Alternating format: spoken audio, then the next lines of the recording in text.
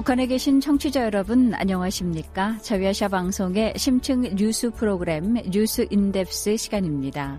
뉴스 인덱스는 북한 내부는 물론 한반도 주변국에 관한 뉴스와 정보를 깊이 또 알기 쉽게 전해드리고 있습니다. 뉴스 인덱스 오늘 순서 시작합니다.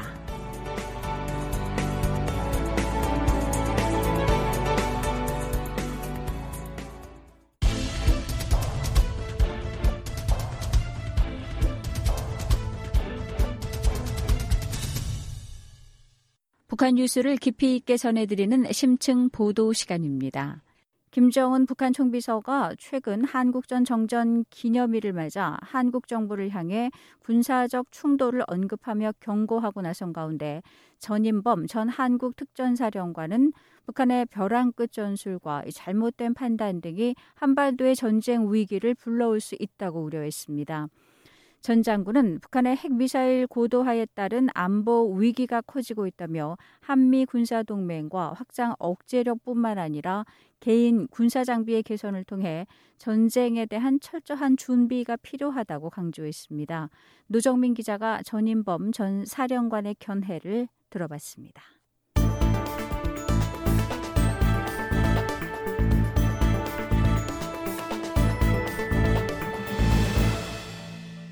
네, 전인범 전 사령관님 오늘 시간 내주셔서 고맙습니다. 지금도 우크라이나 전쟁이 계속되고 있는데요. 오늘날 전쟁이 발발한 것에 대한 사령관님의 견해부터 듣고 싶습니다. 제가 이제 군인을 했기 때문에 놀라지는 않았습니다. 그러나 불행한 일들이 앞으로 있을 거라는 생각에 굉장히 실망스럽고 낙담을 했고 우려했던 대로 지금 벌써 150일 이상 전쟁이 계속되고 있어서 굉장히 안타깝게 생각합니다. 전쟁이라고 하면 파괴, 죽음 등 여러 가지 부정적인 이미지가 떠오르는데요. 사령관님은 전쟁이란 단어에서 어떤 이미지를 떠올리십니까? 저는 광기라고 생각하는데 저는 모든 사람들은 좋은 면과 나쁜 면이 있다고 생각합니다. 우리가 평화 시에는 좋은 면이 나오고 또 좋은 면이 나올 수 있도록 우리가 대인관계나 사회생활을 하지만 전쟁이라는 상황이 되면 우리 내재되어 있는 나쁜 면이 나옵니다. 그래서 자기 자신도 몰랐던 아주 사악한 인간이 나오기 때문에 또 이게 길어지면 길어질수록 옳고 그름도 없고 그 불행이라고 하는 거는 이루 말할 수도 없고 또 6.25라는 거를 거쳤던 우리나라로 생각해 보면 6.25 때 그 한국 사람 10명 중에 한 사람이 죽거나 다쳤거든요. 그때를 생각하면 우리 선대들께서 얼마나 고생을 하셨는지를 다시 한번 반추해보는 그러한 계기가 되지 않나 생각합니다. 우크라이나에서 전쟁이 발발한 지 5달이 넘었는데요. 일단 사령관님께서는 우크라이나 전쟁이 우리 한반도에 주는 메시지가 상당히 크다고 강조해 오셨습니다. 어떤 메시지를 읽을 수 있을까요? 많은 분들이 한반도에서 전쟁은 다시 일어나서는 안 된다 이렇게 생각을 하고 있는데 한반도에서는 전쟁이 안 날 것이다 이렇게 생각들을 많이 하고 계십니다. 또 어떤 면에서는 그게 좋습니다. 우리가 맨날 전쟁 걱정만 하면 되겠습니까? 근데 사실은 우리는 6.25가 아직 끝나지 않았습니다. 전쟁 상태에 있고 동북아시아라는 곳은 굉장히 위험한 곳이에요. 그래서 옛날에는 그 안보에 대한 관심이 적었기 때문에 그런 일이 벌어졌는데 지금도 안보에 대한 관심이 제가 보기에는 많이 약해져 있고 또 일면으로는 너무 국제사회에 의존하는 즉 우리 스스로 지키겠다는 마음도 철저하지 못한 것 같고 굉장히 저는 우려가 되고 있습니다. 안보에 관한 관심이 많이 떨어졌다고 말씀하셨는데요. 만약 한반도에서 전쟁이 발발한다면 그 피해가 얼마나 될까를 상상하기 어렵거든요. 사령관님께서는 어떻게 관측하십니까? 그거는 정확히 얘기할 수가 없고요. 제가 장성으로 이제 전역한 사람으로서 함부로 얘기할 수도 없습니다. 그러나 지금 우크라이나를 보시면 우크라이나 군인들이 하루에 100명이 죽는다고 합니다. 그리고 100명이 죽는다고 하면은 곱하기 3, 4가 부상을 당한다는 거예요. 그리고 UN 통계에 보면은 민간인이 3,000명이 죽었다고 하는데 그보다 훨씬 크겠죠. 그 다음에 러시아군 피해도 만만치 않은 것 같습니다. 최소한 하여간 하루에 100명 내지 그 이상의 숫자가 피해를 보는 것 같습니다. 그러면 우리가 이런 거를 유추했을 때 우리나라도 만약에 여기서 무슨 일이 일어나면 그 정도의 피해를 각오해야 되지 않느냐 이렇게 보는데 우크라이나는 그래도 나라가 우리에 비해서 커요. 근데 우리는 바로 적하고 접촉해 있는 지역에 가까이 그 수도권 또 많은 민간인들이 이렇게 살고 있습니다. 그렇기 때문에 특히 민간 피해가 훨씬 더 클 여지가 있어서 대단히 우려스러운 일입니다.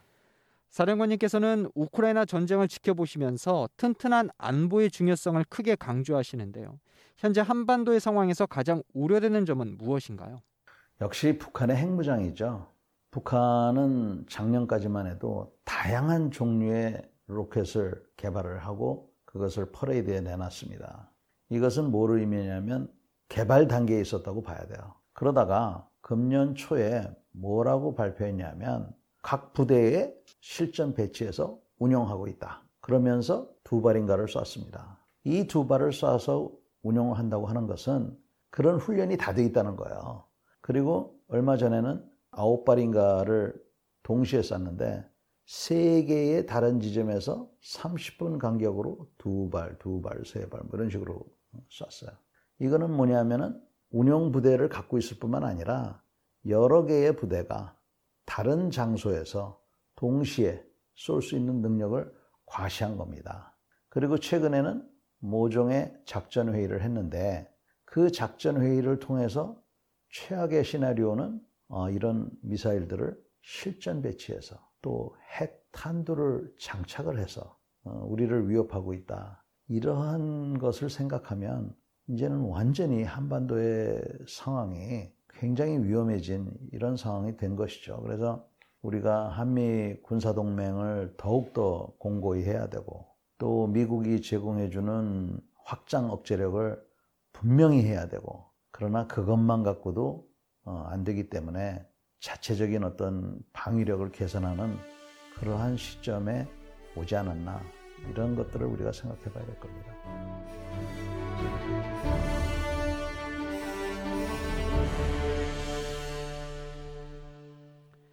우크라이나 전쟁이 남의 나라 이야기라고 생각하는 사람이 많고요. 과연 전쟁이 우리 이야기가 될까라며 체감하지 못하는 사람들도 있습니다.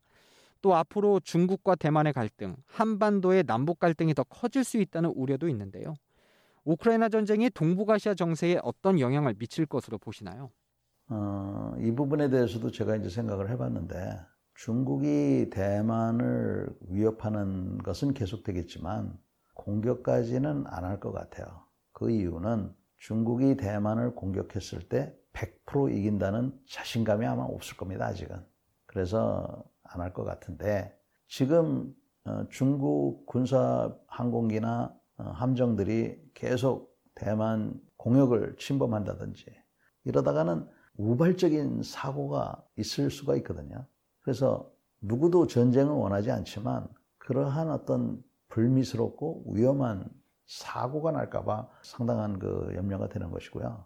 우리 한반도에서도 주한미군이 주둔하고 있는 한 북한이 공격하기는 쉽지 않을 겁니다. 그러나 지금 미국이 거듭나고 있는 그런 단계에서 그 미국의 혼란이 만약에 온다든지 하면은 북한이 그야말로 잘못된 판단, 오판을 해서 정말 큰 전쟁으로 갈 수가 있고 또 한 가지는 북한이 전쟁을 원하지는 않는데 북한은 전통적으로 역사적으로 벼랑 끝 전술을 많이 썼습니다. 그 국제사회에 어떤 관심을 끌거나 어떤 그 공갈을 하기 위해서 자기네들 딴에는 그걸로 끝내고 싶은데 걷잡을 수 없는 상황으로 가는 이제 이런 것들이 이제 제일 그 염려가 되고요.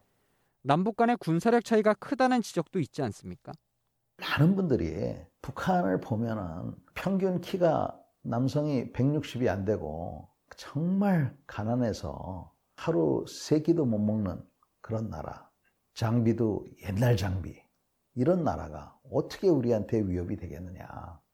대략 보면 북한의 GDP가 우리나라에 있는 중소도시하고 비슷합니다. 대한민국의 50분의 1에 불과해요. 그러면 어떻게 그런 나라가 우리를 공격하겠느냐 이렇게 생각하는데 왜 우리가 그러면 그 위협을 느껴야 되냐 하면 북한은 전쟁만 생각하는 나라예요. 5살 때 유치원에 들어가면 미국 탱크가 4대가 있는데 한 대를 파괴시키면 몇 대 남아 있습니까? 라는 식으로 애들을 가르친단 말입니다. 그렇기 때문에 우리보다 못 먹고 못 살지만 위험한 것이고요. 거기다가 이제 핵무기를 손에 쥐었기 때문에 우리로서는 더 이상 이 문제를 그냥 간과할 수 없다. 저는 그렇게 봅니다. 평화를 위해서라면 오히려 튼튼한 안보를 바탕으로 전쟁에 대한 준비를 철저히 해야 한다고 강조하셨는데요. 그렇다면 어떤 준비를 해야 할까요? 제가 보기에는 북한의 지금 지도자도 선대로부터 부여받은 임무인 민족의 통일이라는 생각으로 아마 전쟁이라는 수단을 통해서라도 한반도를 적화시켜야 되겠다. 이 생각 아마 확고할 거예요. 그래서 이런 것들 때문에 전쟁이 날 수밖에 없고 전쟁을 막을 수 있는 것은 오로지 한 가지라고 저는 생각합니다. 전쟁을 막기 위해서는 평화를 원하면 전쟁을 철저히 준비해야 된다고 저는 생각합니다. 지금 현재 우리 국군은 최첨단 전투기, 최첨단 함정, 좋은 전차, 또 세계에서 제일 좋은 그 자주포 이런 걸 갖고 있는 반면에 개별적인 병사의 장비는 아주 열악합니다. 총도 너무 오래됐고 그 내구성도 굉장히 떨어져요. 우리 예비군들은 총마저 없어가지고 3명당 하나밖에 없어요. 또 뭐 방탄조끼라든지 야간 투시경 같은 거 이거를 전체한테 주면은 전투력이 이거 2배가 되는 겁니다. 이런 기초 장비를 해놓으면 북한 겁낼 필요 없어요. 한반도의 긴장 상황을 보면 전쟁에 대한 두려움이 생길 수밖에 없습니다. 끝으로 사령관님께서 생각하시는 평화는 무엇인가요? 북한하고 일단 전쟁이 나지 말아야 됩니다. 이게 제일 중요해요. 그래서 북한하고 아까도 말씀드렸지만 당당한 평화를 유지를 해야 됩니다. 우리 군인들이 민간인들하고 구분이 되는 그런 사회는, 그런 시대는 이제 끝났습니다. 모두가 안보에 대해서 관심을 갖고 튼튼한 안보에 하여튼 자기가 주인이다 하는 그런 생각을 하는 것이 전쟁을 막는 길이라는 것을 명심해야 될 거라고 생각해요. 네, 전윤범 전 사령관님 오늘 말씀 고맙습니다. 지금까지 전윤범 전 육군 특전사령관의 견해를 들어봤습니다. RFA 자유아시아 방송 노정민입니다.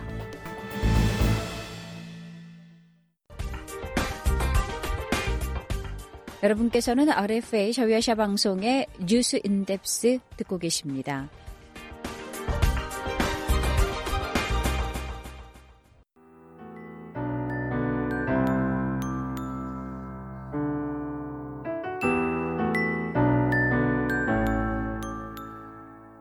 무엇보다 건강이 우선이다.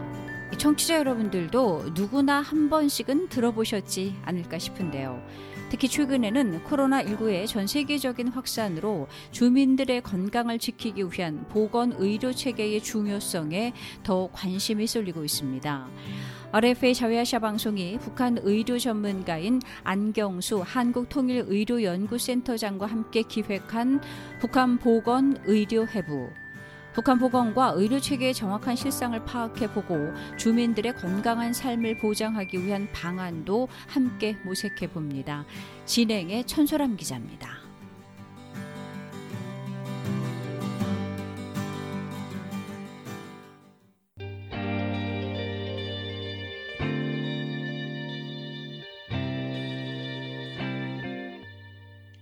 중국 해관청서 통계에 따르면 북한은 지난달 중국에서 의료장비와 약품 등을 대량 수입했습니다.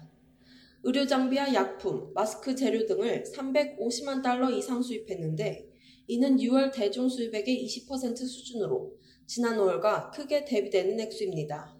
어떤 이유일까요? 네, 일단은 그 중국 해관 총서에 따르면 6월 한 달 동안에만 그 북한이 중국으로부터 수입한 총 수입 규모의 20% 가까이 되는 수치가 이런 이제 의료 장비 관련된 물품이라고 이렇게 드러났는데요. 말씀해 주신 것대로 그 인공호흡기가 36만 달러어치가 이렇게 들어왔다고 통계에 나와 있다고 합니다. 그 다음에 이제 마스크 생산하는데 소재가 되는 그 마스크 소재도 92만 달러어치가 넘고 그 외에는 이제 체온 측정기, 그다음에 초음파, 뭐 그런 진단기 등이 이렇게 들어왔는데 북한이 이제 계속 이 지군에 있는 인민병원하고 도인민병원 현대화 사업을 이렇게 벌이고 있거든요. 계속 네. 지금 지속하고 있거든요. 그다음에 이제 평양의 중앙급 대형 병원들도 계속 현대화 작업을 지속적으로 이루어지고 있어요. 평양 종합병원이라고 현대적인 의료 장비가 필요하거든요. 그 중에 이제 하나가 인공호흡기란 말이에요. 북한은 이제 그 입원실과 그다음에 수술실과 중환자용 입원실 확충이 현대화 과제에 굉장히 중요하단 말이에요. 그러니까 지금 코로나 문제가 아니라 앞으로 코로나 변이가 더 확산이 돼서 북한이 더 이렇게 어려워질 수 있는 것을 대비해서 6월 달에 들어왔을 수도 있다고 봐요. 근데 북한이 지난 6월 중국으로부터 수입한 인공호흡기 수량은 3,554개, 약 36만 2,500달러 상당이라고 합니다. 이 의료 장비는 침습적 인공호흡기라고 표기되어 있는데 이 침습적 인공호흡기에 대해 조금 설명해 주시겠습니까? 어떨 때 주로 사용하는지요? 네, 침습형 인공호흡기는 그러니까 환자분들 중증 호흡 부전 폐 근육이 호흡을 자가적으로 하기가 힘드니까 그 기관을 여기도 절개를 한 다음에 여기를 꼽아서 또 삽관을 한 다음에 호흡을 하게 하는 것이 이제 소위 말해서 우리가 잘 알고 있는 침습적 인공호흡기입니다. 근데 사실 이 침습적 인공호흡기는 우리가 상식적으로 생각이 되듯이 이 말하기, 그 다음에 먹는 거 이런 거에 이제 장애를 받게 돼요. 왜냐하면 여기 기관에 이렇게 절개를 하다 보니까 그 다음에 이제 기관을 또 절개하다 보니까 의도치 않은 그런 그 협병증 같은 것이 올 수가 있어요. 아무래도. 네, 말씀대로 호흡이 어려운 중환자를 살려낼 때 등 긴박한 상황에서 사용되는 것으로 보여지는데요. 그렇다면 북한이 이렇게 인공호흡기를 이례적으로 대거 수입한 이유는 코로나 때문이라고 봐도 될까요? 중증 만성적인 환자도 많아요. 꼭 네. 코로나라고만 단정할 수가 없어요. 코로나 환자만을 위해 그렇게 한 거는 저는 이렇게 아니라고 보고 있습니다. 코로나 중증 환자분들이 굉장히 빨리 진행이 되세요. 이 병기가. 코로나 환자, 중증 환자분들 그 모습을 보면, 사진의 모습을 보면 굉장히 많은 기기를 부착하고 계세요. 급성에 사용할 수 있는 인공호흡기로는 되겠지만 3,000 몇 개씩으로 이렇게 저는 필요할 것 같지가 않아요. 만약 코로나면. 예. 방역 장기화를 대비한 예방적 목적일지 아니면 북한이 발표하는 통계와 다른 코로나 확산 때문일지 궁금해집니다. 방역 장기화를 대비한 예방적 목적이 더 있다고 봅니다. 네, 북한이 발표하는 통계 자체는 7월 27일 통계 그 발표 통계 기준으로 북한이 이제 발열자가 18명, 지금 거의 일주일 안에 이제 0명으로 가고 있는 추세입니다. 북한이 발표하는 믿기 어려운 통계지만 북한의 실제 상황과 정비를 하고 있다고 저는 보고 있기 때문에 북한은 지금 안정적으로 코로나가 관리되고 있는 수준이라고 보고 있기 때문에 저는 방역 장기화를 대비한 예방적 목적이 더 크다고 볼 수 있겠습니다. 북한 당국의 봉쇄로 전염병 예방 백신도 제대로 반입되지 못해 북한 어린이들의 예방 접종률은 급감했다고 합니다. 디프테리아, 파상풍, 백일해, 비형 간염, 뇌수막염 백신, 수막구균 등의 백신 접종률이 2021년 급격한 감소세를 보였다고 최근 세계보건기구와 유니세프가 발표했는데요. 이 필수 백신 접종률 감소세가 북한 아동들에게 어떤 영향을 줄까요? 그러니까 그 국제기구가 이렇게 공식적으로 이렇게 지원하는 백신 말고 다른 루트로도 이제 그 중국이나 러시아 쪽 루트로도 이렇게 백신 같은 거는 그 도입을 할 수 있는 충분한 그 루트가 있거든요. 근데 그런 거를 제외를 하는 거죠. 그래서 저는 다른 경로로도 예방 백신이 도입되고 있는 걸로 알고 있기 때문에 영향을 받더라도 치명적인 상황까지는 생각을 전혀 안 하고 있고요. 사실 이 디프테리아 뭐 이런 거 그런 수인성 전염병이나 또 파상풍, 간염 이런 백신 접종률은 급감하고 있기는 하지만 실생활적으로 이렇게 정보를 들어보면 크게 문제가 되고 있다는 생각은 안 들 정도로 제가 정보를 받고 있어요. 이렇게 감소세가 있다는 건 맞지만 이 감소세를 어떻게 해석을 할지에 대해서는 저는 다른 경로로도 예방 백신이 도입되고 있는 걸로 알고 있기 때문에 네. 조금은 소위 말하는 커버가 되지 않을까 이런 생각을 하고는 있습니다. 네, 북한 보건 의료회부 오늘 대화는 여기까지입니다. RFA 자유아시아 방송 천소람입니다.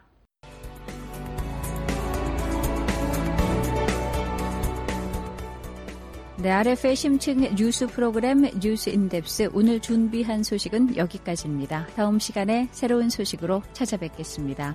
지금까지 기획 제작의 심층 뉴스팀 진행의 양윤정입니다.